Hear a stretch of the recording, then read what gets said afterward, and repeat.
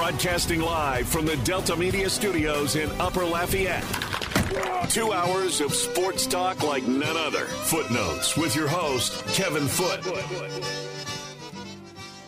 Welcome into Footnotes. Kevin Foote on the game. Southwest Louisiana Sports Station, your home for the LSU Tigers and the Houston Astros. You can also watch us simulcast on Stadium 32.3 or on 133 on LUS Fiber. The game hotline is 706-0111. 706-0111. On this, I don't know. Look, I'm tempted to say glorious simply because the Astros did what I always say: avoid the sweep.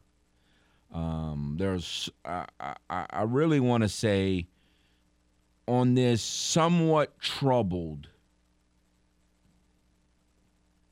Monday morning edition of Footnotes. And I say somewhat troubled because obviously for those Saints fans that watched Friday night's preseason game, the way the offense looked on the first two or three drives was exciting. In other words, they had open receivers. They seemed to be coming off the ball. There seemed to be some chemistry there between again, it's all preseason. Does any of it matter? No. But it's just the feeling that you get while you watch. There was a lot to like about what you saw. And was it James? I think it was James that called. And we had a discussion last week about the whole playing of people. And I don't think anybody's wrong. I think some starters played, some didn't. Michelle was kind of hoping on Saturday to see Russell Wilson throw a pass in a Bronco uniform in a game. Didn't happen. He dressed out, didn't play it down. So some Jameis played, looked good, got a hit, and in the post-game presser, Dennis Allen basically said that he had in his mind if they went out and had a productive drive, that was it. He was going to be out of there. Maybe if they had gone 3 and out, he'd have played another drive. That's what it sounded like. Kind of was his plan, and that's not unusual. Had a great first drive, pulled him out. Part of that drive, however, Jawan Johnson took out Trevor Penning.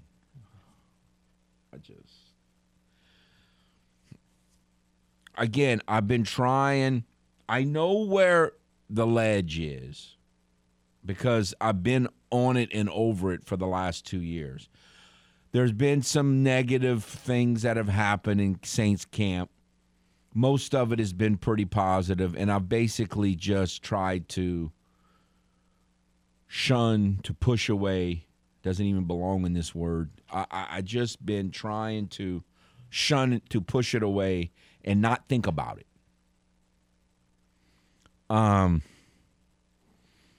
But obviously when you lose your first-round player, one of your 2 first-rounders that you pick, it's kind of hard to push that one away. Now, with that said, I'm, naturally a glass-half-full fan when it comes to my teams. And so the thought has crossed my mind that if they go out and pick up a veteran, the popular name is Eric Fisher. I have no idea, what kind of shape Eric Fisher's in. If you believe the reports, Eric Fisher has been waiting for, the opportunity. According to reports, he's turned down 9 teams already that have tried to sign him, and he said no. He was a former first-round draft pick, and he most recently played for the Chiefs. So he's been in playoff games. He knows what it is to play on a good offense. He's been a part of it. So, and he's a veteran. So, I'm sure there are a lot of Saints fans that are thinking, man, it'd be nice to sign the guy. Seems like a perfect opportunity. So the thought did cross my mind, whether it's Eric Fisher or some other veteran player, that at least for right now, they might be better probably in pass blocking than Trevor Penning. Probably not the run blocker potentially that Trevor is, even as a rookie, but probably any veteran that they pick up is probably a little ahead of him in pass blocking right now. And the hope would be that, I don't believe Penning was going to start. Now, I talked to Saints fans who believe that he's going to start. I think if Hurst is healthy, they were going to start the season with Hurst and just, play it safe. But I mean, we'll never know, I guess, unless they come out and specifically say it, which is really no reason for them to do it. So could this turn out to be okay if they pick up a veteran? Yeah, it could turn out to be okay. Now, you wanted Penning to get experience at some point, theoretically. I get it. It's just sickening. I've seen the play over and over and over again, and it's just, how does this stuff happen? It's just, you just shake your head. So that is somewhat troubling. Most people are not troubled, apparently, as much as I am about the running back situation. Abram Smith was supposedly this big ace in the hole guy, running back in your back pocket. And he got, was one of the players cut, one of the 6 players cut yesterday. By the way, the other players cut were Josh Black, Derek Kelly, who's an offensive tackle, which tells me, pretty good, even more that they, probably going to have to go pick up someone. Even if it's not a big name like a Fisher, it seems like you got to pick up someone. Quentin Meeks, Khaleke Washington, and Brian Allen. So the Saints are down to 74. They have to get down to 53, so that means 21 more players have to get cut by 3 o'clock tomorrow. And the fact that Abram Smith was cut so early in this, he wasn't even one of the last 21 cuts, I guess it doesn't necessarily mean that, but man, sure looks that way. There's going to be 21 people cut after Abram Smith was cut. And that was supposedly the ace in the whole running back deal.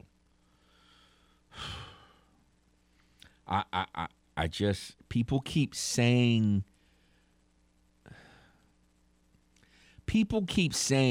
that Superman, Mark Ingram, is the backup running back.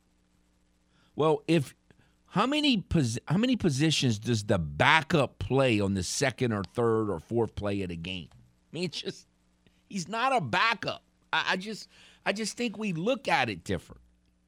Wrong. I just don't think we're viewing. I mean, it's possible Mark Ingram will be out there on the first play from scrimmage. Very possible he's going to be out there the first drive at some point. And it's almost a guarantee that he'll be out there at least once in the first 2 drives because running backs go in and out constantly. I just think it's looking at it wrong and deceiving to say that he's the backup running back. Because you essentially have co-starters unless you playing like Derrick Henry football, from the 80s where you just have this one dominant running back and you just hand it to him over and over and over and over again. That's not how the game is played anymore. I just every time I hear someone say that Mark Ingram's the backup running back, I just think that they're missing the boat. We're deceiving ourselves. I don't know. It just doesn't go down well for me. All right, another reason why this is a troubled Monday is the Astros. Astros snapped a 5-game losing streak to the Baltimore Orioles yesterday, going back to last season. And that's not all that significant. They avoided the sweep. I appreciated that. And they did it in the hardest way, in that Justin Verlander left after 3 innings.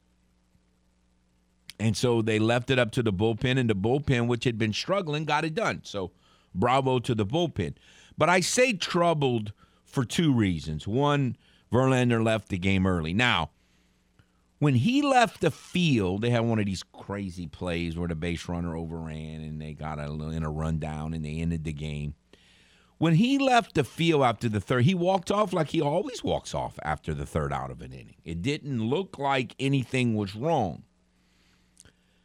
The fact that they pulled him with a no-hitter in his previous start and he left this start, my gut feeling is they're being overly cautious. You know, they feel like they're in the playoffs unless there's some sort of historic collapse. They feel like they're in the playoffs as September is, 2 days away? Sometime this week is September.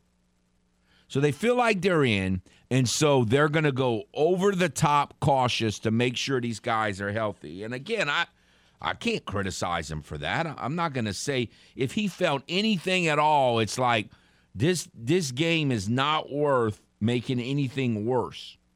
So I totally get it.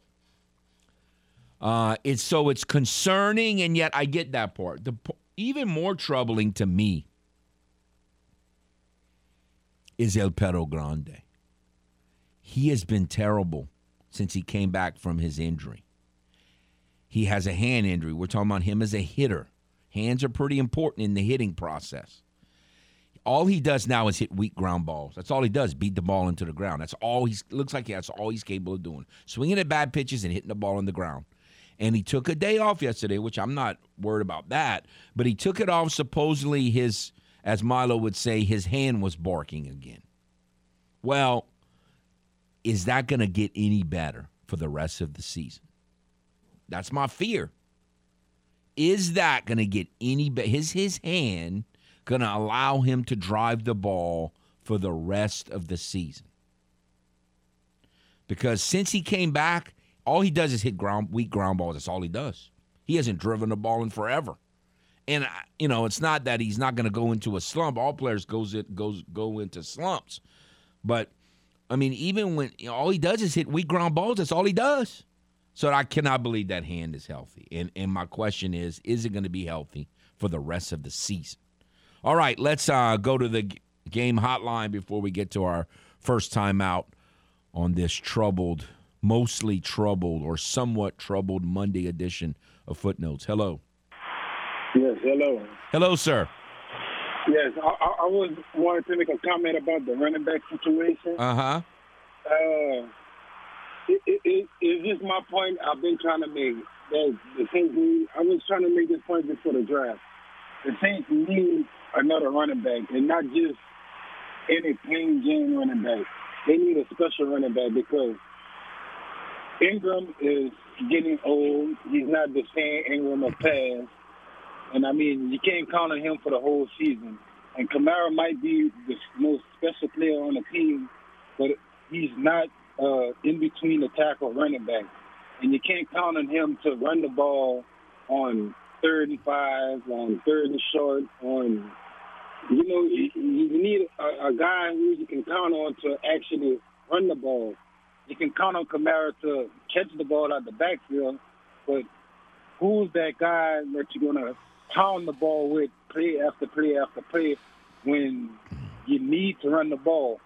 And, it's going to be a pass-happy offense because you got all these receivers, but when you face defense where you need to run the ball, and you're not going to put yourself in situations where you're going to have Green to throw the ball 45 to 50 times a game. Sometimes you're going to have to say, hey, let's pound the ball. And Kamara is not that type of back. And Ingram, say Ingram is out of the game. Kamara is not going to average 4 to 5 yards a carry. You and I are totally on the same place. And you don't want him to be a dump truck. I just, no one understands this. Why would you want him to be a dump truck? I don't get it. You're absolutely correct. I've been preaching this for a long time, and no one seems to agree with us. And I don't know what they're thinking. I just don't get it. Yeah, that's the point I've been trying to make. And yes. everybody's like, yeah, we're set on running back. We got Ingram and Kamara. No. But Kamara is not a true running back. He is a great running back and might be the best athlete on the field, but you're not going to use him in that way. I just don't get it. I just don't get it. Ingram is getting too old, so you really need another running back. Yes, and yes. Thank you, sir. I appreciate it. All right. I just don't get it. I don't see what I'm missing. Like if Darren and I are wrong, what are we missing? In other words, everyone's saying we want Z28 to be a dump truck. Well, that's a curious thing to want. We want to be in a situation where everyone's talking about suspended. Forget about the suspension. If he gets nicked for a game or two, if Superman gets injured for a 2 or 3 or 4 game stretch, which is going to happen, it's almost a guarantee. There's no way that cat's playing 17 games. Y'all get that out your mind now. It's not happening. So what then? Stop saying back up because that guy plays all the time. He's in a part of the central. He's part of the offense. He's not a backup. Backups sit on the bench unless their starters are injured. He's not a backup, Superman. He's a starter. He's a co-starter. It's like calling the third cornerback a backup. That's ignorant. It's clueless. This ain't 1950s football. All right, we'll take a timeout. We'll try to regroup on this somewhat / mostly troubled Monday edition of Footnotes on the Game. Southwest Louisiana Sports Station, your home for the LSU Tigers and the Houston Astros. Are you fluent in Footlish? Not to worry. We're here to help with the Footlish Dictionary. The Cheaters. Cheaters, the famed hated rival that beat the New Orleans Saints and others so many times in the 80s and 90s by cheating. Also known as the San Francisco 49ers. Now, back to the man with his very own language. Kevin Foote and Footnotes.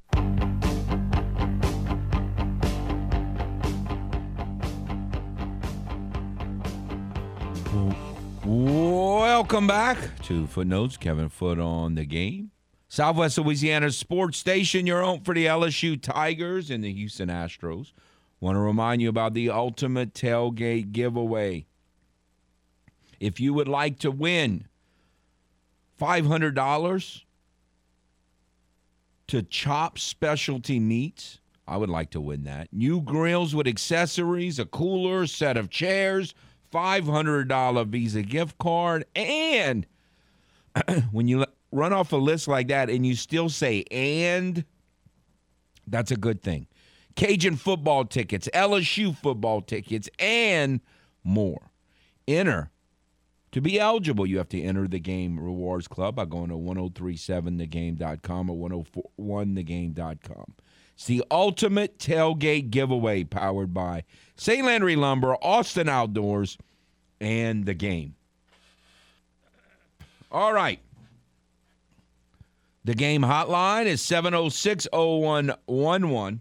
706-0111. Would love to hear about anything you liked or didn't like from the Saints preseason game or from the weekend of Major League Baseball, which we really haven't gotten into other than the Astros injury situation. And we'll make some comments. Well, while I'm on that, just to kind of keep you up to date after the weekend,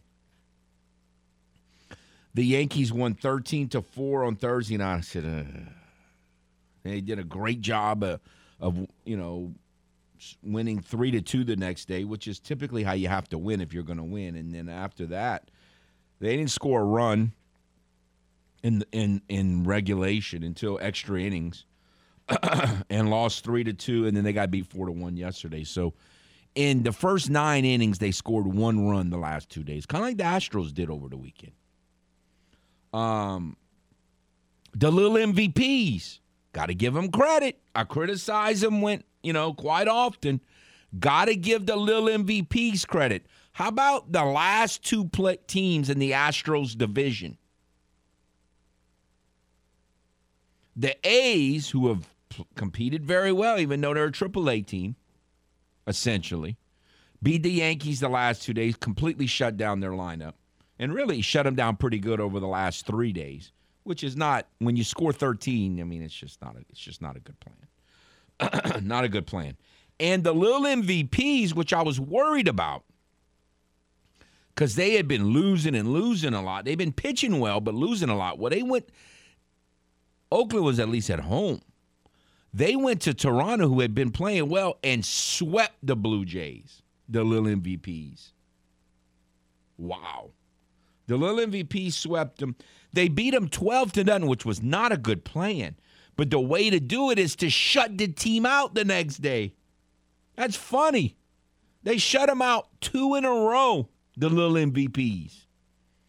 And then they won 8-3. A complete weekend road sweep. That's who the Yankees play now. Now, I understand the thought, well, the Yankees in good shape now. They get to play the A's and the little MVPs. I mean, beware. This is not football. That's a football comment. The little MVPs, you got to give them credit. They're hanging in there. They're not great, but they're playing hard. Got to give the A's credit. Playing hard. I heard some talk that, by the way, the Astros, after the weekend, has remained 3.5 up on the Yankees. And Baltimore is 1.5 games out the wild card. 1.5. Minnesota swept the Giants. They're only 3 out. And the White Sox are still 6 back. The Red Sox are 7 back. Still time, but it's getting close to where if you're 6 back or 7 back, it's getting a little sticky pretty soon. Still time, but it's getting close. We're almost in September. So, and then in the National League side, the Brewers are 1.5 back. The Cardinals got dismissed by a lot of people. I wouldn't dismiss them yet. I think everybody thinks it's all about the Mets, the Braves, and the Punks. And it might end up that way, but I would not dismiss the Cardinals just yet. They beat the Braves 2 out of 3 over the weekend. All right, let's go to the game hotline and see what James has to say. Hello. Good morning. Good morning, Kevin. Good morning, sir.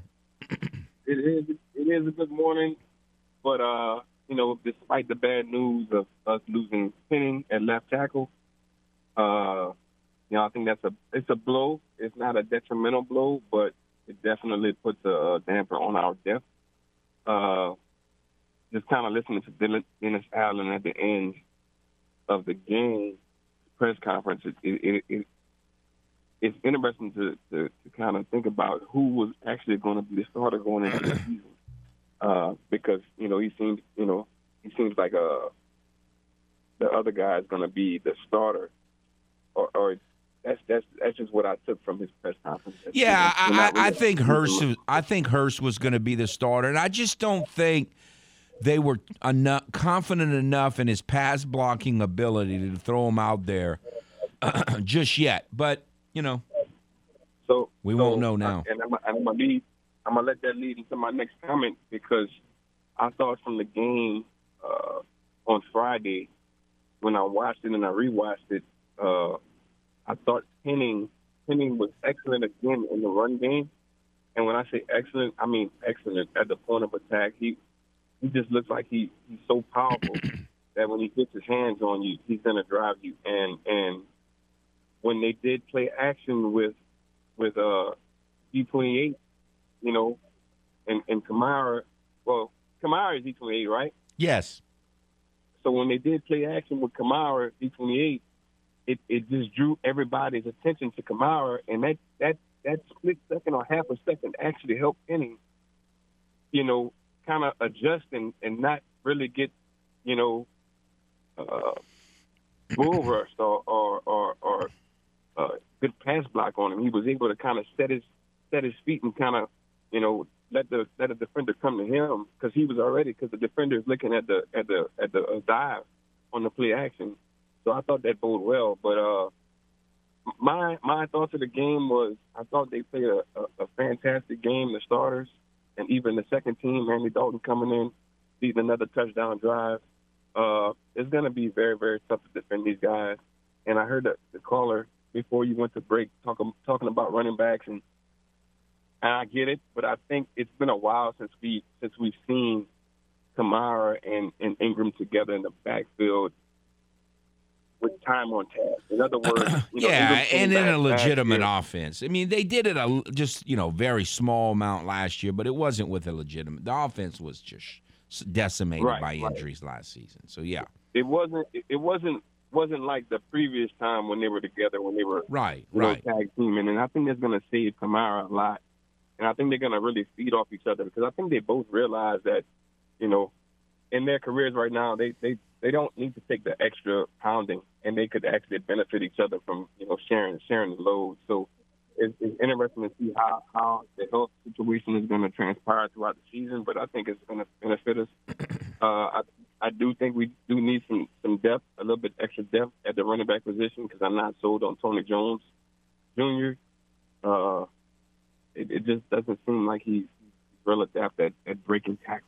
I like a back that breaks tackles, So well, I agree. So it'll be Took interesting. Superman 3 years to do that. Yeah. Other teams who they decide to bring in because I don't think they totally sold on that position either. I think and hope that you're correct. Thank you for the call, sir. Thank you very much. All right. As far as you two, as far as the game, I thought the defense was terrible. Now again, I'm not saying I'm worried about the defense, but I thought in that game the defense was terrible. See, I don't count when I assessed the Saints team or the opponent. I don't count penalties when I'm assessing it. You might say, well, that's not fair.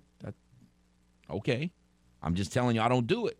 So and it's even worse when you get a penalty and you still can't take advantage. To me, that plays even worse than if you don't get penalties and you get lit. So, constantly the Saints would get penalties and the Chargers would overcome them. That's even worse. I'm already not giving you full credit if you get a holding call and you stop them. But when you get a holding call and you still can't stop them, that's even worse. So I think if Dennis Allen wasn't too happy after the game either. The defense played terrible, I thought. Now, all the starters weren't in there. I get that. I'm just evaluating the game. I thought the offense was mostly very good. Very good. Very encouraging. Defense was terrible.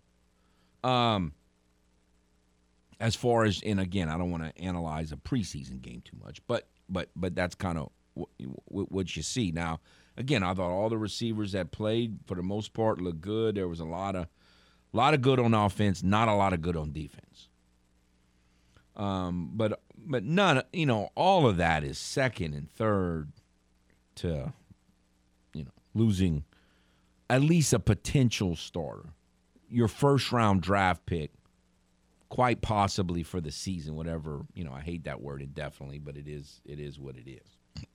So, any thoughts you have on that? And James brought up a point that I think was a good one, or alluded to a point that I think is a good one.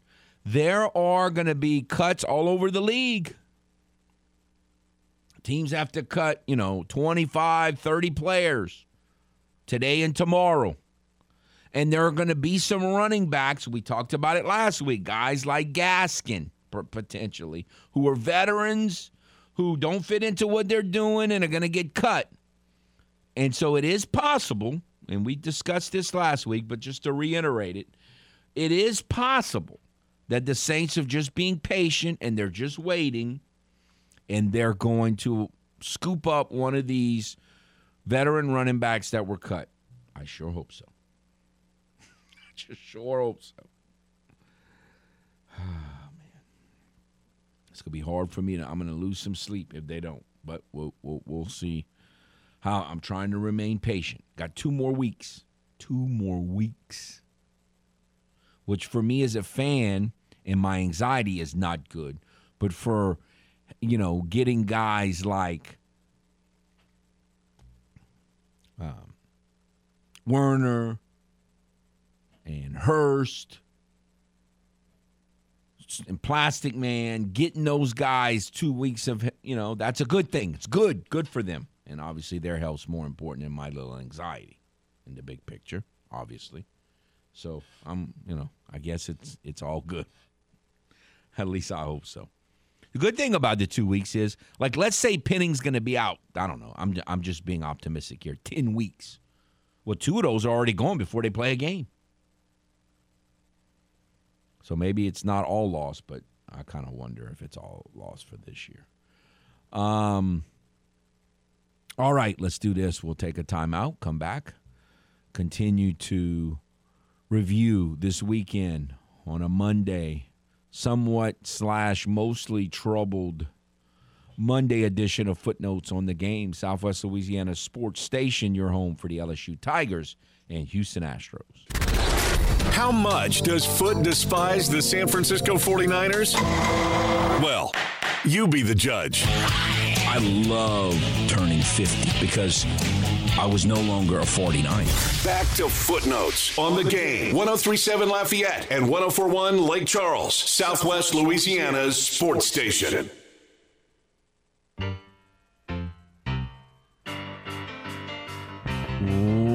Welcome back to Footnotes. Kevin Foote on the Game, Southwest Louisiana Sports Station, your home for the LSU Tigers and the Houston Astros. Want to remind you, Delta Media, we've been talking about the Saints. We've been talking about a little bit of getting you updated on Major League Baseball, but college football, we're going to get to that. It's going to start. It already started, and it's really going to start this weekend, obviously, with the LSU playing Sunday night and the Cajuns playing in the Superdome, and then the Cajuns playing Saturday evening at home against Southeastern. But also Thursday and Friday is the start of high school football in the Acadiana area, and Delta Media's got you covered. St. Thomas More on the Game, 103.7 Lafayette, Acadiana on MeTV 97.7, Karen Crow Z105.9, Southside Sharks. Southside is one of the teams that opens on Thursday, so put that, make a mental note there, and you can hear that game right here on in our family of stations. Mustang 107.1, Vermilion Parish Game of the Week 106.3, Radio Lafayette, St. Landry Parish Game of the Week, News Talk 98.5, and the Bar Buccaneers will be on the Game 104.1 Lake Charles. My suggestion to you is to download the station's free mobile apps, and you can follow your favorite teams all year long. Delta Media, your home for Friday night football, in this case with Southside, Thursday night football as well. Let's go to the Game hotline. Hello. Thank you. Howdy, sir. Oh, boy. Man, besides the Trevor Penning injury, things were going well when Ian Book probably played the best game of his career in the NFL. Anyways, it's not saying much, but he they had some drives. He did a few good things. I agree. I had a friend of mine text me, the other day talking. He said, "What if we get Alex Leatherwood?" I'm like, "Do we really want that dude?" I don't know. That guy has bust written all over him, Again, Leatherwood's a guy who came from Alabama. The Raiders took a lot of criticism when they drafted him. It was a major reach in the first round, and he's not lived up. There's a lot of speculation he's going to get cut. I actually prefer to have a veteran in that role, but, if they go that route, I guess it's not the end of the world. But, no, I'm with you. I'd prefer not to. It's just come on now. We did. I don't know. It's frustrating. Okay, so wide receiver. Do you see Traquan Smith making the team, or do you think we're going to keep both Traquan Smith and Kirk Merritt? Well, I think they'll both be somewhere. Yeah. Now, See, I mean, look, wide receivers you think we're keeping? if they think Kurt Merritt is a value as a kickoff returner, which again I got no problem with him. If they think that, go for it. But I'm not as fascinated with him and the whole running back, him as a running back and all that. I'm not that. Yeah. I'm not, and I don't think he's going to make much of an impact at all as a wide receiver. So the only reason to keep him, and I know everybody loves him, is that if they feel like he's going to be the kick returner, and if he's going to be the kick returner, then no question, yes. Yeah. But he better be the kick returner, because I don't think he really can help. Already, you got to see a lot of them. Anyways, yeah. So. And I'm looking at these roster predictions, dude. They have some people that have us keeping 6 or 7 linebackers, and I don't think they'll keep that many with all the safeties they've got.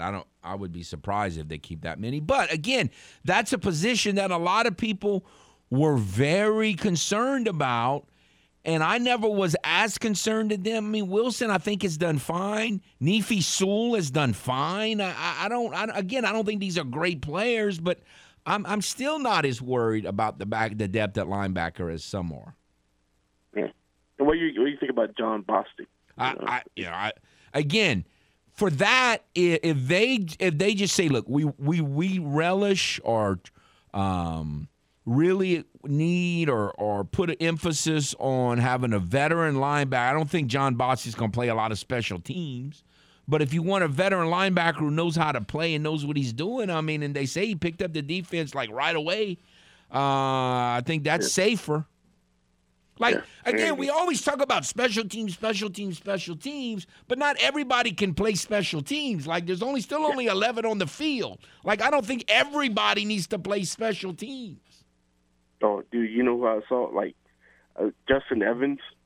Dude, he's a good gunner. Yeah. Yes. He can play. I've been intrigued with him since they signed him. Yes, sir. I think he's gonna be playing. He's gonna be playing next year. He's gonna be fine for playing time. He might be on the field. Anyway. He looked he's as impressive as anyone in the preseason games. You can just tell when he's in there and the backups are all in there, he's a step above everyone on, especially on the defensive side. I agree. Anyways, so one more thing, tight end. You think we're just gonna roll with what we have? Yes. Okay. Yeah. I've thought that all along. You see? Do you see any trades happening? I heard Nick Underhill last week talking about Mickey Loomis has been fielding calls and what for trades. Do you see us trading anyone? I can't see us I could see trading. If there's a receiver or something that someone likes for a tackle, trades hardly ever happen in the NFL. So probably not. But if they traded for a running back or they traded for a tackle, it wouldn't shock me. Yeah. Well, would you so you think we'd give up draft picks or someone like Marquez Callaway? Yeah, I wouldn't think they would make a trade for a running back, but for an offensive tackle, if they feel like the depth that nothing can wreck your season like an offensive tackle injury. So yeah, and I've heard we're not the only ones looking for offensive line help right now. I agree. Anyways. All right, thanks for the call. All right, let's go back to the hotline. Hello. Yeah, man. I didn't hear the last caller. What were we talking about? Talking about the linebacker depth and other issues. Could they make a trade? Do I think the Saints can make a trade? That kind of thing. Who was it? Who was the caller? Who was the caller? David. Oh, okay. Yeah, I have a quick question, man. Talking baseball. Is Josh Hader, is he hurt? So, what's up with that? Again, I don't know, but all I know is he left the Brewers for some sort of family issue. He stayed away longer than they thought. They seem to be on the outs. I don't know that. Again, I'm not behind the scenes, but they seem to be on the outs, and then they trade him, and then he's just gotten completely shelled ever since they traded him. So something is up. I mean, I don't know. Yeah, it's alarming. Yeah, his ERA is ballooning. I think he gave up 5 or 6 earned runs yesterday, if I'm not mistaken. when he came back from that extended stay, he got majorly lit in Milwaukee, and then they traded him, and he's got nothing but something is just not right. Yeah, I don't know. It is alarming. I know some of his teammates, his former teammates, are upset that they traded him. But they knew something. Say that again? They knew something, apparently. Yeah. It's kind of interesting. Look, that's all I wanted to ask you, man. And thank you. Thank you. Yeah, again, it's hard to, we don't get the full the story. We don't know what's going on behind the scenes, but we do know that he left the team, and they were seemingly a little perturbed by how long he stayed away, a little longer than they thought. And then when he got back, he got lit. Then they traded him, and now he's still getting lit. So I don't know. It's very, very concerning, no question. All right. We will take a timeout, come back, finish out the first hour on the game. Southwest Louisiana Sports Station, your home for the LSU Tigers and Houston Astros. Welcome back to Footnotes. Kevin Foote on the game. Southwest Louisiana Sports Station, your home for the LSU Tigers and the Houston Astros. Something that I found a bit curious that I heard over the weekend. The New York Mets retired the number of Willie Mays. Now, he finished his career with the Mets, but wasn't like, all of his best years. He was a washed-up player when he played for the Mets. And Willie Mays, one of our all-time greats. Some people think he's the best player ever. You can make that argument. But, why? I just don't get why the Mets are retiring his number. He did play for them, but I don't know. Just seemed a bit curious to me. A little bit. Once again, he didn't pitch poorly. Pitched great. But the Mets lost another start of Scherzer's. Man, they've lost some starts lately, games that he started. But it's almost September. So that race it's gonna be very interesting to see if they can hold on. I think most people around the country who are not Mets fans don't think they're gonna hold on. And yet we're almost in September, still a long way to go, but I think most of us didn't think they'd hold on this long with the way the Braves have looked. But we will we'll continue to monitor them. But no, I don't know. I just thought that was a little curious. If he played for the Astros I don't know. I'm trying to think. Was there a great? Ivan Rodriguez played at the end of his career. If Ivan Rodriguez had Willie Mays' stature, I don't think I'd want to retire his number. The Astros have too many numbers retired anyway. They retire everybody's number. They need to stop that. But no, I don't know. I guess I'm too strict on. If I was a Mets fan, I don't think I'd want to retire Willie Mays' number. He was a great player, but of course the Giants should retire his number, but not the Mets. I guess I'm too team-oriented for my own good. That'll do it for the first hour. Another hour to follow on the game. Broadcasting live from the Delta Media Studios in Upper Lafayette. 2 hours of sports talk like none other. Footnotes with your host, Kevin Foote.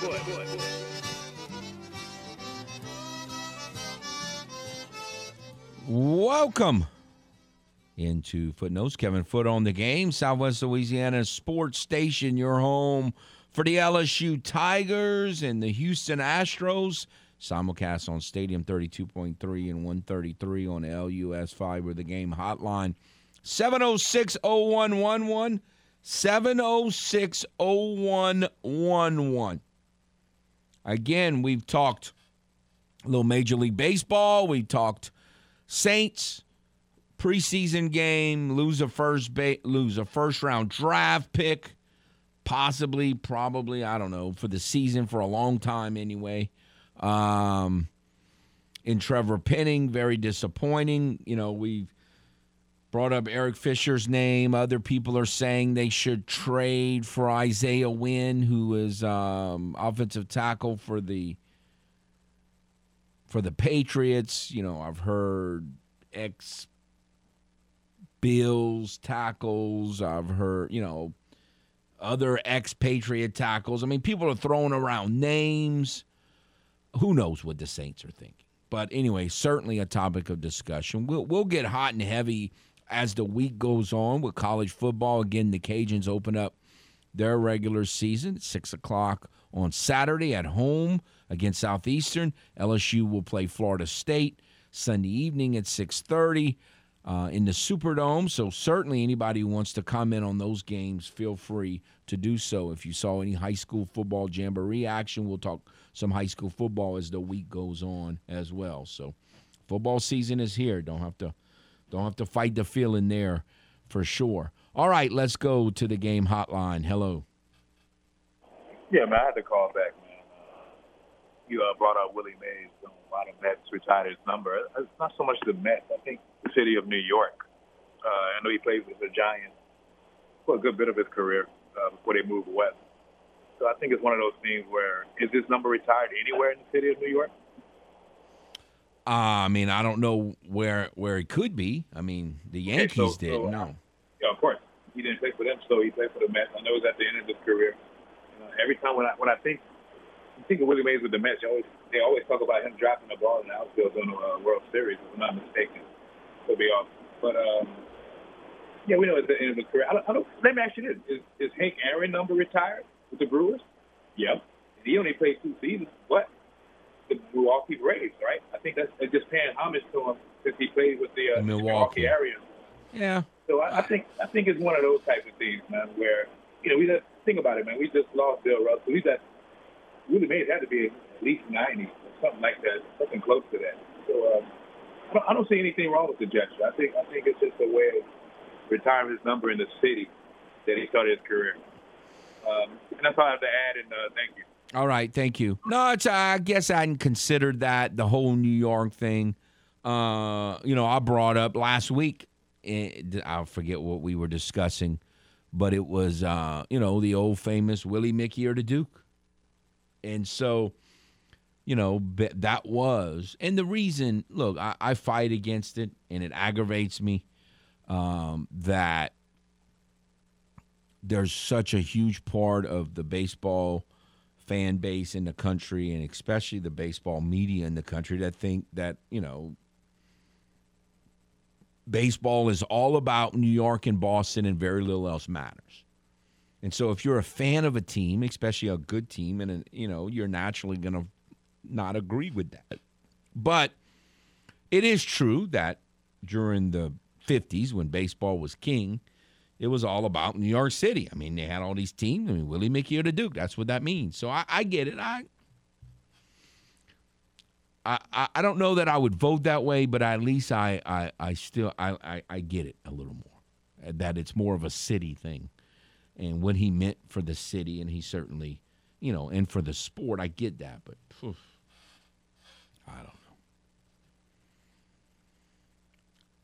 At least that explanation kind of makes some sense to me, and kind of leans on my history and nostalgia for the game. So I can buy that somewhat. Again, the game hotline is 706-0111, 706-0111. Obviously, Florida State played a game. I did not see the game. I've heard some comments about the game, and that nothing, you know, the people that I've heard comment on it were like, well, they looked okay, but they, you know, it looks like LSU should be able to beat them. We'll see how that plays out.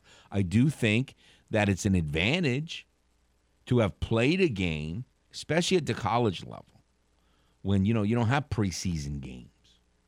You don't have these, I mean, you have these inter-squad scrimmages, but you don't always know what that does to prepare you, and a lot of those are just situational. They're not real games.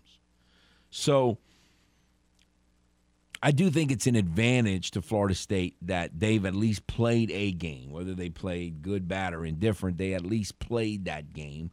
and they can get some of those early jitters and kinks and, oh, man, we got to fix this at right guard or wherever. And, you know, they could I think that's a distinct advantage. And so you would think Florida State would be a little more prepared, at least in the first quarter. But obviously, you know, you got to see how they do over the 4 quarters. So we'll see how that goes. You know, the Cajuns are opening up against Southeastern. Southeastern on paper had like one of the most, if not the most explosive offensive season of anyone at their level last year. The problem is they lost a lot of those players, including local quarterback Cole Kelly, who was just, you know, he just had just a fabulous season. I mean, you know, he threw the ball over the place, lost several of his top targets. You know, he was a big running, you know, rush for a lot of touchdowns in addition to throwing for a lot of touchdowns. And so both of these teams have things to, you know, lost record-setting quarterbacks and have players to overcome. But I think there's a lot more questions to answer on Southeastern side than the Cajun side going into this opening matchup. And we'll learn a little bit more about Southeastern as the week goes on. All right, let's go back to the game hotline. Hello. Hey, Kevin. How you doing? Pretty good, sir. I got a trivia question for you. Okay. What did, in their rookie seasons, Lynn Dawson and Ian Book have in common? In their rookie season, Lynn Dawson and Ian Book. Really, I'd be guessing. You help me out here. I don't know. Okay. Nobody wants the cat. This is what happened. I saw it on a sports program the other day that Hank, if it wasn't for Hank Stram, Lynn Dawson's career might have never took off. Hank coached him at Purdue and invited him to training camp, and the owners, managers, and the top brass wanted to cut him in training camp. Lynn Dawson. So, like, do you know as that story goes? Because I don't know that much. Like, I don't even know who was did they have an established quarterback there already or no? I don't remember. It was a special on the after Lynn Dawson had passed. It was a special, and I just said I got to call Kevin on this. No, that's interesting. I love hearing stuff like that. I'm gonna need to do a little. I don't even know if I could guess who the quarterback was in Kansas City before Lynn Dawson. But no, I'm gonna have to look into that. No, those stories exist, no question. Oh, it just hit a nerve with me. I said, and I tried. I missed you last week. I said I got to get in. I got to tell Kevin this because can you imagine that? That's as the first thing I said. Nobody wanted the Cats. And look, I'm not a big believer in Ian Book. No. He did do better. He did do better this time around. He kept the lead. He didn't blow it. He did. Finally, they put him in the gun, and got him out from under the center to let him relax a little bit. And so he did well. When the best thing you do is run as a quarterback, still a little skeptical. Still a little skeptical. But no, he made a lot of big plays in the running game, no question. And I'm going to admit that I kind of like the pick, not where it was at the 4th round, because he was a winner. He went on a tear over there at Notre Dame. And I don't know, but like I'm like you. The guy, he's just a runner. That's all he is, a runner. He still can't. He missed a wide open guy in the end zone, and that same route, like, overthrew him. I don't know if you saw it. Right, yes. But anyway, that's what I wanted to tell you, Kev. You have a good day. All right, thank you. I appreciate the historic analogy there. Thank you very much. No, I seem like I should have heard of a name, but I don't know that I could. I'm going to have to look that up. I have no idea who the quarterback was when Lynn Dawson arrived. I didn't even know the year that happened. I'm going to have to brush up on history there a little bit. Again, the game hotline, 706-0111. 706-0111. So trying to get my mind, we've been waiting for it's a game week, and it starts today. When we show up for the Cajuns, Coach Dez's press conference, we're going to be talking about an opponent. It's not just going to be talking about the Cajuns and and how does the quarterback look, and how do the running backs look? And we might get a few of those questions, but the first couple questions, or part of it anyway, is going to be talking about an opponent, and that's the Southeastern Louisiana Lions. And again, they're very, very, very explosive. They won a lot of games, and there was a time here where there would be a lot of ties between it. Several of the last two Cajun defensive coordinators going into this year have roots at Southeastern. They're gone now, so those roots are not there. But the impact of Southeastern's program is it's still kind of there in the Cajun program. So no, that'll be an interesting game for the Cajun fans. Are hoping that the game is not as close as the Nichols game was last year. That's for sure. All right, let's go to the game hotline. Hello. Hey, Kevin. Howdy, sir. I was going to give you some information about Len Dawson. Okay. He was drafted in the NFL like in the mid-50s. He didn't even play his first 5 or 6 seasons. And then he went to the Chiefs, who were an expansion team. They were the Dallas Texans. And Dawson went to them. I guess Len Stram must have been their coach, like the guy was saying. And then he started with them I think in 1961. So there was no quarterback before him. I'm not sure if they had a team in 1960, if he wasn't there in 60 or not. I'd have to look that up to be sure, but I'm almost positive he started in 61. And he was when he started with them, he didn't really get to start playing until he was 27 years old or something. Man. And he still had that good of a career because he played till he was fairly old. So when he won the Super Bowl, that's right. When I started watching football in the late '60s, and it seemed like he was fairly old when I started watching. So I would guess because when he played? He played into the mid '70s, didn't he? I mean, when they won Super Bowl IV, was that 1970? I mean, he had to be in his mid to upper 30s. Yeah. Because I was thinking, man, he had a really nice career, but it's a shame he didn't get an opportunity for 4 or 5 years before, where he just had to sit the bench. They must not have liked what they saw or something, but evidently Hank Stram liked him. He saw something in him. Certainly, and back then, for the longest time, Purdue, man, that was quarterback you. If you how I am, I like to look at the quarterback rating and stuff. And if you look at the older quarterbacks, I tell you 2 that had pretty good numbers especially for the era they played in, was him and old Sonny Jurgensen. He was, by the way, he was 40 years old when he retired in 1975. Yeah, I would have said late 30s. 40 yeah, he years was 40 old. years old. So that means he was then born in 1935.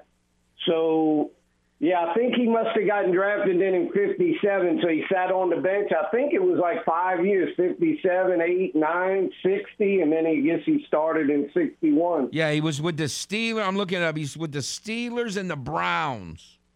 And then he went to the Dallas Texans, like you said, for 1 year. And in 63 was his first year with the Kansas City Chiefs. Okay. I'm not sure about the Texans. I thought they were an original expansion team in the AFL, which I think would have been 1960. But I don't know what, I guess I don't know if he got traded or he got released. I'd like to know who was the quarterback for would you say the Steelers and the Browns back in the late 50s? No idea. I have no idea. I'd totally have to look. I remember the Browns had a good guy named Frank Ryan, but I think that was in the 60s. I don't know in the late 50s who the Steelers. They were terrible. I know that. I was thinking maybe Y.A. Tittle, but I don't think he played for those teams. So to help you all out, from about 1949 to 51, it was Joe Gary. Then 52 to 55 was Jim Finks. And then the late 50s, so 58 to 60 was Bobby Lane was the Bobby Lane. quarterback for the Okay, yeah, Steelers. he's a Hall of Fame quarterback. Yeah. Jim Finks. That's funny. Yeah, and then Len Dawson started as a quarterback for the Chiefs in 1962. And before him was Cotton Davidson in 60 and 61, as well as Hunter Ennis for 60. And then 61 was Randy Duncan as well. That's funny. Okay. All right, a good history lesson. Yeah, and did you see my Cardinals? They came back twice and beat the Braves back-to-back nights. Yeah, I commented on that last hour. Again, I understand why everyone's high on the Braves and the Punks. They're doing very well, but I wouldn't dismiss the Cardinals just yet. Yeah, it just made me feel good. They look like where you feel like they can compete. I mean, they didn't look intimidated because the Braves, I tell you what, Kevin, the Braves are scary with all the young talent they got, and they locking most of it up. No, they're as an organization, they're doing a tremendous job, no question. I'm glad they're in the National League. The Cardinals have pretty good young talent, but we need to start doing their strategy and locking it up. Where you don't have to pay so much. It makes it a little better. I appreciate the call, sir. Thank you very much. All right. All right, we'll take a timeout, come back. We had a little history lesson. You never know what's going to happen. That's all part of the fun here. We'll take a timeout, come back, continue. More open phone lines, lots of football to discuss. And if you want to talk baseball, we're certainly open for that as well. We'll be back on The Game, Southwest Louisiana Sports Station, your home for the LSU Tigers and the Houston Astros. Are you fluent in Footlish? Not to worry, we're here to help with the Footlish Dictionary. Oh, Pleasure Cruise. Pleasure Cruise. Now, a sports career where things seemingly came easy, as the player was surrounded by the best players, the best coaches, and caught all the breaks. Also known as Tom Brady's career. Now, back to the man with his very own language, Kevin Foote and Footnotes on The Game. 103.7 Lafayette and 104.1 Lake Charles, Southwest Louisiana's sports station.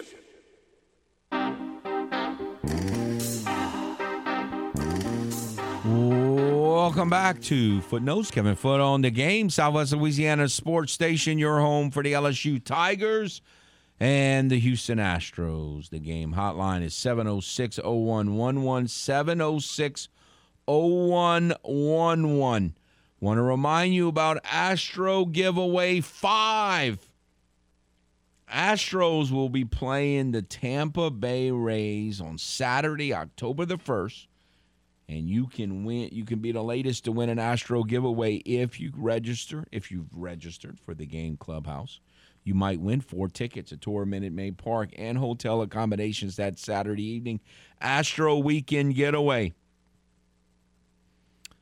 Astros versus Rays on Saturday, October the 1st. Powered by Butcher Air Conditioning, La Meridian, Houston downtown, and The Game, Southwest Louisiana's sports station. You know, the end of the Astros schedule, I made a comment about that. I kind of stumbled across it, 3 weeks or so ago. They finish up at the end with the Phillies. Like, the Phillies could be in the race for a wild card. The Rays potentially. They're right now. They're in a race for a wild card. We'll see what they might have it locked up by then, but they might not. And the Astros might be the number 1 seed or the number 2 seed. Might be locked up. We don't know. Maybe it'll be close, but it's possible that the Astros would have it locked up. And so at that point, what do you do? It's just kind of, you got to worry about yourself before you worry about other teams, but you don't want to, as they say, mess with the integrity of the playoff race. But again, the Astros at the end of the season, they play the Rays 3 times in Tampa. Then they have 4 with the Orioles in Baltimore.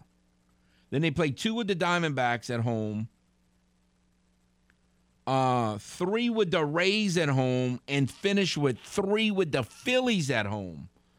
So, like, I don't know, whatever that is, like 12 or 13 or their last 14 or 15 games are going to be against teams that theoretically, a month, theoretically, as we're about to get, are going to be right in the middle of a wild card race where every game is going to matter. Could be tricky for the Astros as far as how many guys can you rest? I mean, you want to rest guys because you're worried about yourself, and then we'll see how Verlander comes back. We'll see how El Perro's doing. He looks terrible right now, terrible. And so, I don't know, going to be tricky there down the stretch. But if you want to win that ticket to that Saturday game on October the 1st against the Rays, certainly go to the game clubhouse. Could be lots of fun. Could be a very meaningful game. Looking forward to that. All right. Again, the game hotline is 706-0111, 706-0111. Something that got a lot of play over the weekend. You know me, I'm kind of silly about certain things like uniforms. I think if you are an all-time franchise like the Yankees or the Celtics or the Lakers or the Dodgers, the Punks, I mean, I respect them even though I can't stand them. I respect their history for sure. You just don't change your uniform, in my opinion. So, I grew up kind of liking Nebraska. When I was a kid, I've told this story before. I mean, I pulled for the local teams, the Cajuns and LSU in the 70s. I pulled for Ohio State over Michigan. I pulled for Nebraska over Oklahoma. I didn't pull for any of the Gestapo teams. I call them Gestapo teams. USC. I didn't pull for them. I didn't pull for Michigan. I didn't pull for Oklahoma. I didn't pull for any of those teams. But so I always, I haven't followed Nebraska football for at least 30 years. I never really was a fan, but I pulled for them against Oklahoma, and so I always thought their uniform looked kind of cool with the little N on it. And then when they changed their uniform, and they've been a mess lately, and then it's like they can't get out of their own way. And then Saturday happens. They're playing in another country. I don't really get that. But anyway, they're playing in another country, and they seem like they're about to get this great victory. Again, it's not like Northwestern's the greatest program ever, but it'd have been a really nice victory for them, especially since, they've had some frustration. They're leading by double figures, and they onside kick, and they are getting bashed for it. And I understand it. The bashing I'm talking about. Obviously, if you do that and it works, everybody, oh, what a riverboat gambler, and he's playing not to lose, and it's just tremendous. But when again, so many decisions, we talk about this quite a bit. And we'll never know the answer. But I've often wondered how many decisions are made, or should I say, not made because they're worried about the criticism that will come if it doesn't work. In other words, you play it safe. Like a guy like Staley, this young coach for the Chargers, when you're on your own 20-something yard line or own 30-something yard line and you punt on fourth down, no one's ever going to criticize you for that. They're never going to criticize you for that. Punting on fourth down on your own 20 or 30-something yard line. No one's ever going to criticize you for that. Well, I guess if it's the fourth quarter and there's 20 seconds left, I guess. But besides it being the very end of the game and you trailing, no one's ever going to criticize you for that. But if you go for it and you miss it, then they're going to criticize you. And it's kind of that way situation that Scott Frost faced. You're up double figures. No one's going to criticize you for kicking off to the other team. Now, they might criticize you for your method of kicking off, like they might say, squib kick it if you're facing against a team that has this elite kick returner or something like that. But no one's ever going to criticize a head coach for not onside kicking with a double-digit lead. No one's ever going to do that. And so you got to give, I guess, on one hand,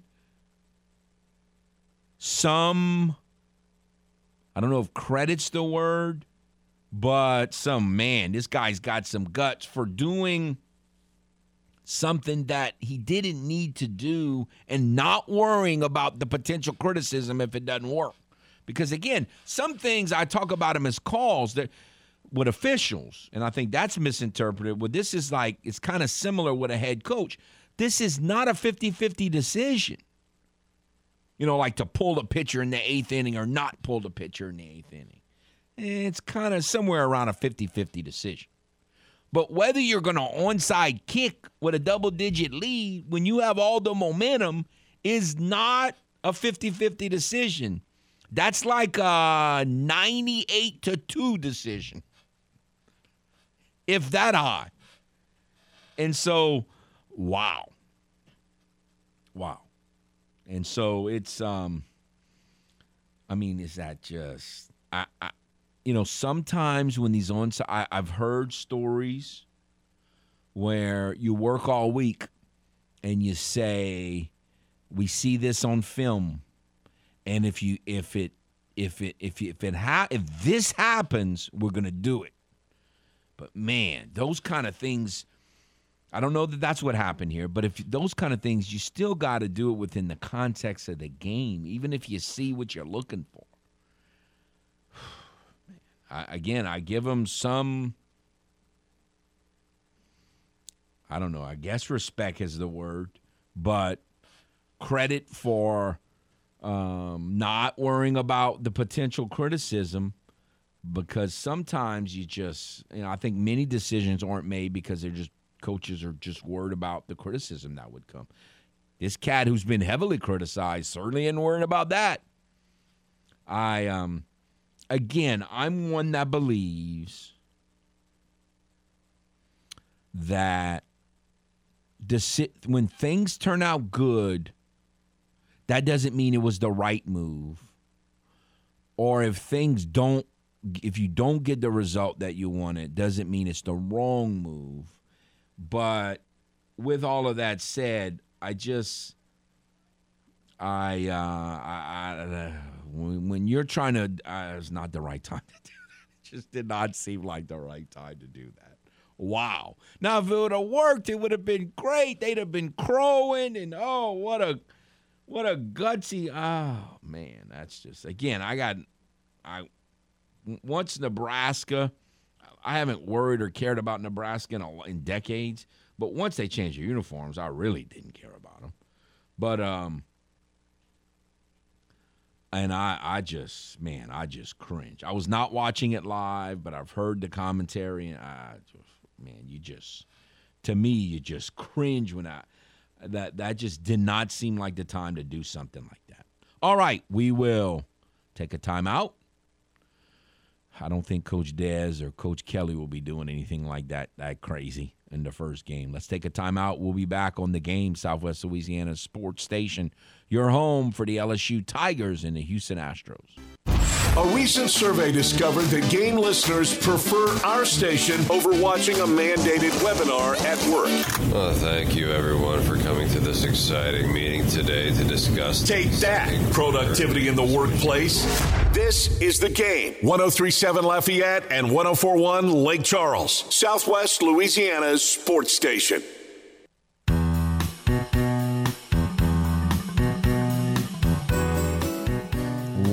Welcome back to Footnotes on The Game, Southwest Louisiana Sports Station, your home for the LSU Tigers and the Houston Astros. Want to remind you about The Game Rewards Club.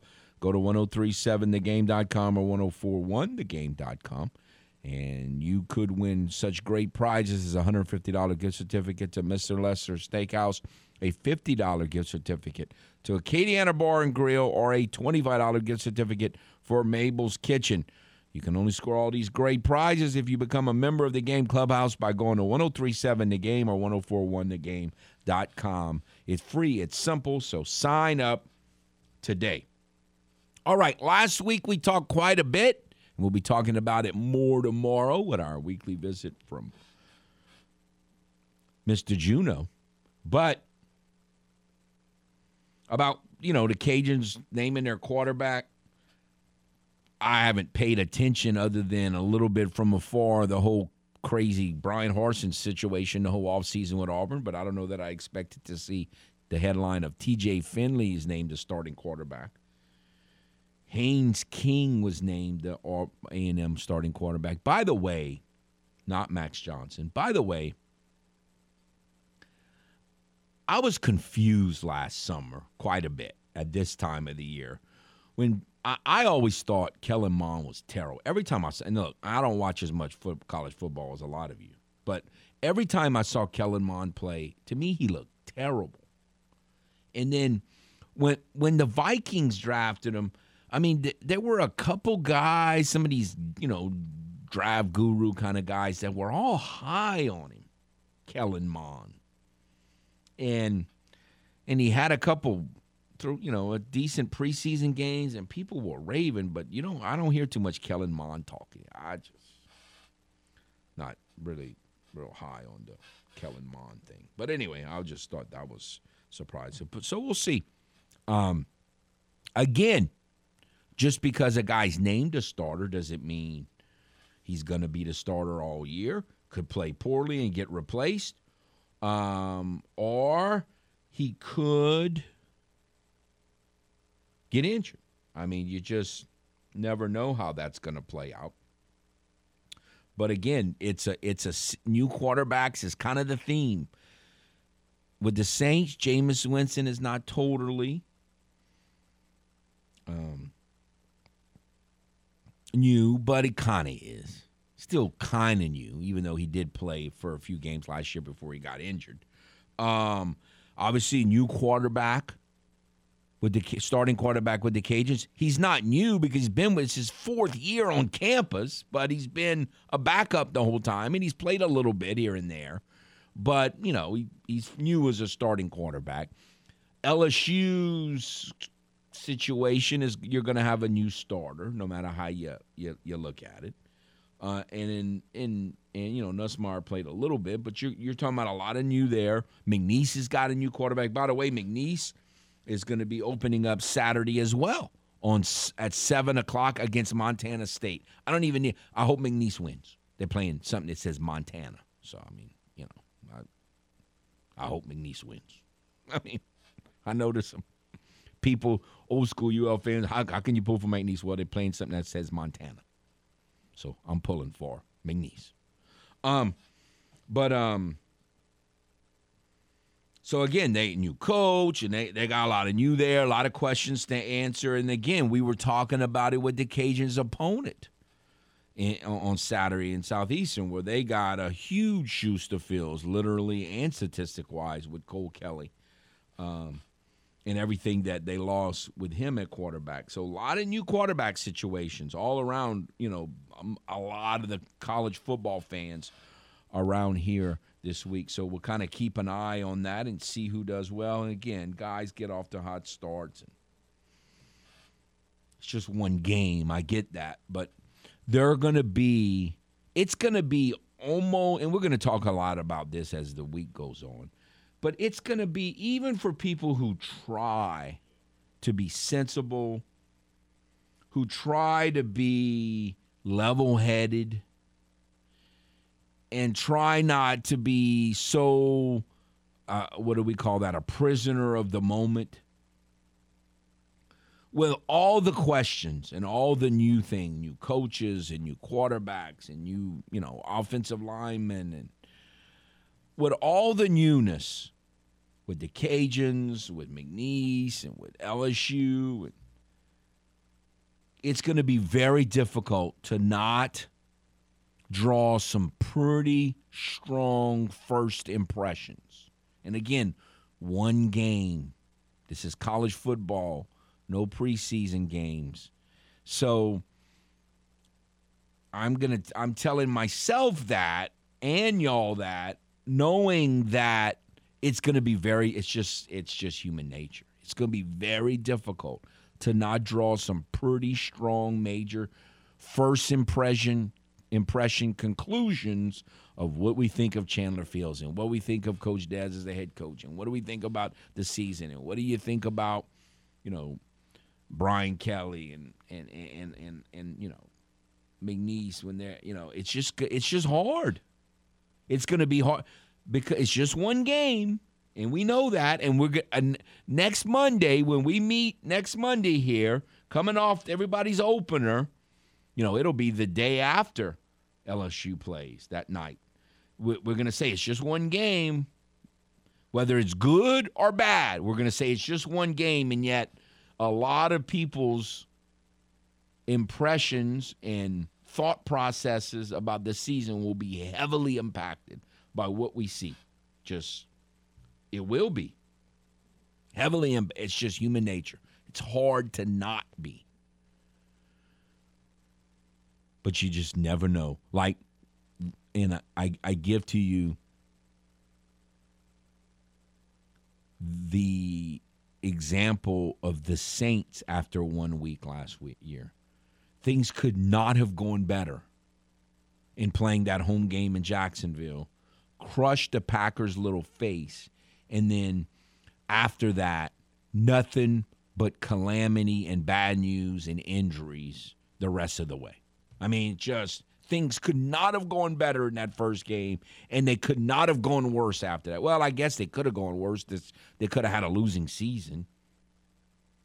They had a winning season at least, even though they had the most injured team in the history of the franchise statistically. I guess you can't – it could have been worse because they could have not won 9 games. That's possible. Very highly possible. Probably shouldn't have won 9 games with all the injuries they had. But so it could have been worse, but it didn't go well. It was not a sign of things to come. Let's put it that way. So, again, it's Monday, so it's the perfect day. We're starting off a game week. Cajuns, Tigers, Saints don't play till the next week. They just trying to kill me. And McNeese and all the other college teams that didn't play in week 0, like Nebraska. Poor Nebraska. Oh. It's just something to remind yourself. It's one game. I'm going to say it ahead of time. But it's we're going to obviously draw a lot of conclusions. And if they go really well, people will be fired up. And if they play sloppy, they're going to be heavily concerned. And probably with good reason, but it's still going to be just one game. So lots of eyes. I mean, this is what we've been talking about for months. Even before that, but, once SEC Media Days got here, you look forward to this Saturday. Once Sunbelt Media Days got here the next week, you look forward to this Saturday. For some people, been looking forward to that even way longer than that. The minute, camp started, the minute last year's seniors left, and you knew, well, there was going to be a new quarterback. Man, what is that going to look like? Man, Dez is going to be the new play caller. What is that going to look like? Just so much. So it's going to be exciting, no question. I mean, I'd be great on some of these fronts. May lose, may play bad and win. Might need, a punt return for a touchdown to win, to cover up some sins on offense or defense. All that stuff's possible. But it's going to be exciting to see for sure, and we'll be talking more in detail about that. And then we don't typically talk high school football until the front, but, man, like high school, some of these jamborees, like Eunice, they were supposed to play a jamboree Thursday. It got canceled. And then they went to St. Landry Parish the next night. They were going to play again. Game got canceled. because of some shots that were fired, and they're like, man, it's not in the cards for us to play a jamboree this year. Crazy. And so lots of high school teams with lots of newness, some of them have new quarterbacks, a couple of them have new coaches, not too many new coaches, but some. And, every year it's kind of exciting to start out a new season, and we'll be talking more about the schedule. I can tell you the blockbuster game of the first week is Acadiana's playing at Lafayette Christian, and, of course, you can hear that game right here on our family of stations, MeTV FM 97.7 FM 1330 AM, and go to the free mobile app. Download that this week if you want to listen to the Wrecking Rams. They'll be playing the Lafayette Christian Knights. Should be in a very, as big a game. Now that a lot of people don't put a lot of stock in the district play anymore, you could argue this is the biggest game the whole year in the Acadiana area, potentially. You could argue that. And it's going to be Friday, right away on Friday night in week 1. We'll take a timeout, come back, finish out today's show next on The Game. Southwest Louisiana Sports Station, your home for the LSU Tigers and Houston Astros. Ooh, man. Got a few concerns with the Saints and the Astros, so it's always good to hear those fine tunes. Welcome back to Footnotes on The Game. Southwest Louisiana Sports Station, your home for the LSU Tigers and Houston Astros. We've kind of set the stage for a big first week. I know there was some games played over the weekend and Jamboree games played at the high school level, but kind of the next week, a week from this Monday, will be NFL weekend kicking off. But there'll be high school games that count Thursday and Friday. There'll be college games all over the country that count, especially Saturday and Sunday around here with the Cajuns and the Cowboys and the Tigers. And so we're kind of setting the stage for that. Tomorrow, we talked a little bit about it in the first hour. At 3 o'clock, NFL teams have to get their rosters down to 53. So the Saints, as far as we know, and I guess it's possible they've already cut some people today, but as far as I knew coming into today, there were 74 players still, so the Saints had 21 to cut. Abram Smith, if you did not hear, was one of those cuts.